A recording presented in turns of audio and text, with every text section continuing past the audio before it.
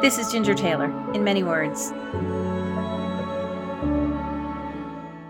Everything is training for the next thing.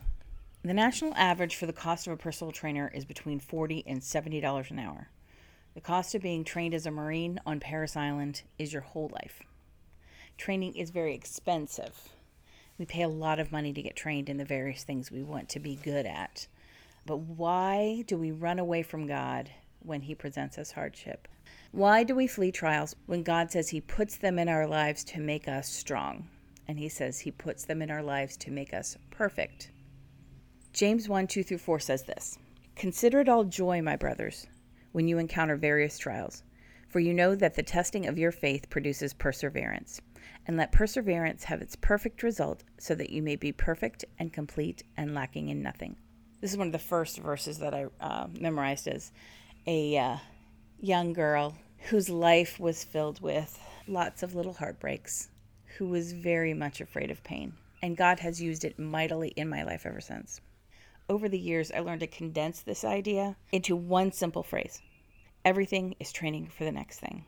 When I could remind myself that this present hardship, if for no other reason, was put in my life to make me stronger, to prepare me for something that was more difficult or that had bigger stakes, and that would really help me shore myself up, put on my big girl pants, realize that this was military-like training, and that I was to consider it joy. First of all, that God loved me. Second of all, that He loved me enough to refine me. And third, that He loved me enough to use me for His plans in difficult circumstances.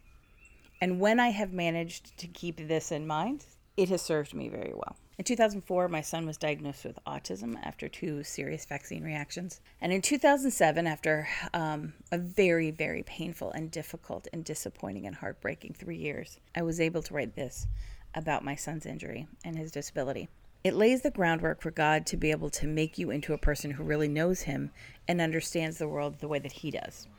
The Corps has to strip away much of the man that showed up on their doorstep before they can build a Marine. My first 3 years as the parent of an injured child has been a spiritual Parris Island.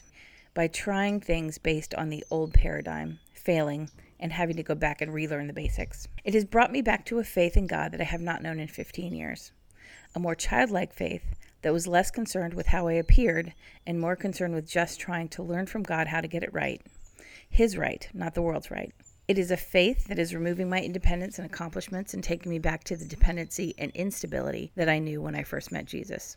As I am pushing 40, I'm learning how little I really know, how weak I really am, and how much the smallest thing that I give to God really counts. And God has used my son to do it. That is the blessing of the disabled child. At 53, I can look back and see how considering joy and the now seemingly small, tearful heartbreaks of a young 13-year-old girl prepared a 22-year-old to get back up off the mat, and prepared a young disability mom to, quote-unquote, fall down 7 times, get up 8, and how she became a middle-aged mom who would walk into a room of people that she knew hated her and knew they were going to punch her in the face and stood her ground, and how that has turned into an aging woman who can really stand up and say, I will not comply, regardless of consequences, because all of the little trainings along the way and all the little considerations of joy made it possible to keep going in obedience through horrible and painful things that make me want to fall down and collapse on the floor. And I'm still that person. I'm still very much that 13-year-old whose heart just breaks over the things that she wants to be true. The Bible says, hope deferred makes the heart grow sick. And so I am reminded that I need to hope only in the Lord and not in worldly circumstances, because the more I do that, the less grief I will suffer. But that grief will never go away. So we have to grieve the hardship and know that God has brought it to us, both to serve Him and to serve us, to make us strong, to make us more perfect, to make us more wise, which brings us to the next section of Scripture. James 1 verses 5-8 says this: But if any of you lacks wisdom, he should ask God, who gives to all generously and ungrudgingly, and it will be given to him.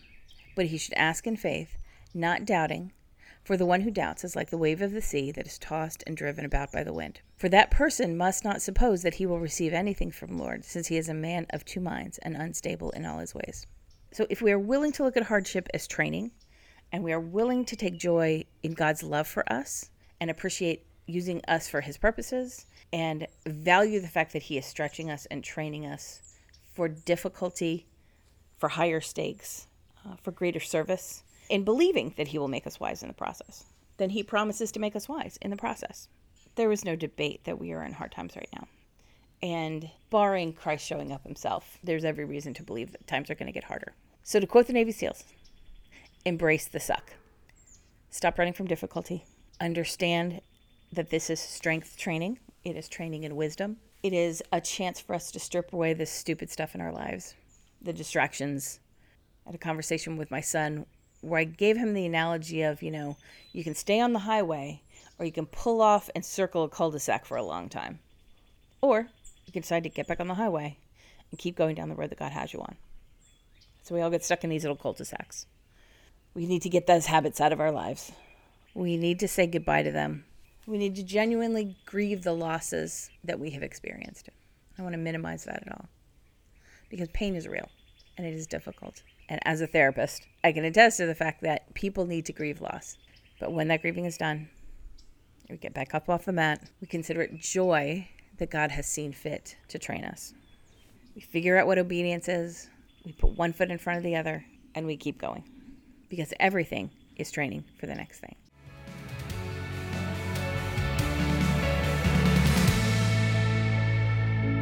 This has been Ginger Taylor, in many words.